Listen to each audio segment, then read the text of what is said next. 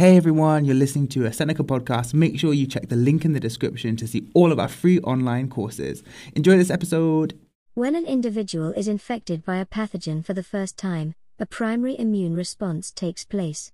The primary response is slow because it takes time for the antigens to be detected and the specific plasma cells to be activated. In the primary immune response, the individual is likely to show the symptoms of the pathogen, as it has time to cause harm to the individual before it is removed by the immune system. T cells and B cells can produce memory cells after an infection. Memory cells remain in the body after the infection has been removed. If the individual is infected again, there will be a much quicker response to the antigens. When an individual is infected by a pathogen for the second time, a secondary immune response takes place that is rapid, because of the presence of memory cells in the body.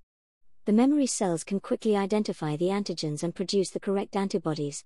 The secondary immune response is also stronger than the primary immune response as more plasma cells can be produced more quickly. In the secondary immune response, the individual is unlikely to show the symptoms of the pathogen. The pathogen is removed by the immune system before it has time to cause harm. The individual is said to be immune. Vaccines help the immune system recognize and destroy pathogens.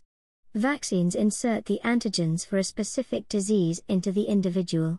The antigens can be inserted by injection or oral insertion, though oral vaccinations may be broken down in the stomach.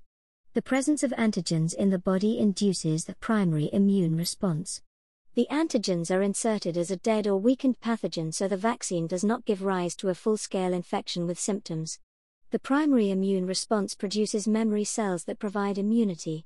If the individual is infected by a living pathogen, the memory cells will be ready to induce a fast, strong secondary response. Booster vaccinations can be given over time to make sure the memory cells are still in the body. Some vaccinations are continuously being changed because the antigens are evolving at a very rapid rate. Pathogens evolve to avoid detection by the immune system, which makes vaccines useless. Pathogens with a high mutation rate like influenza and HIV are the most difficult to vaccinate against. Herd immunity is the concept that if enough people in a population have immunity against a disease, the entire population are less likely to be infected. Herd immunity works if a large proportion of the population is vaccinated against a disease. If most of the population are immune, the chance of someone without immunity coming into contact with the disease is reduced. Herd immunity is the basis of wide-scale vaccination programs.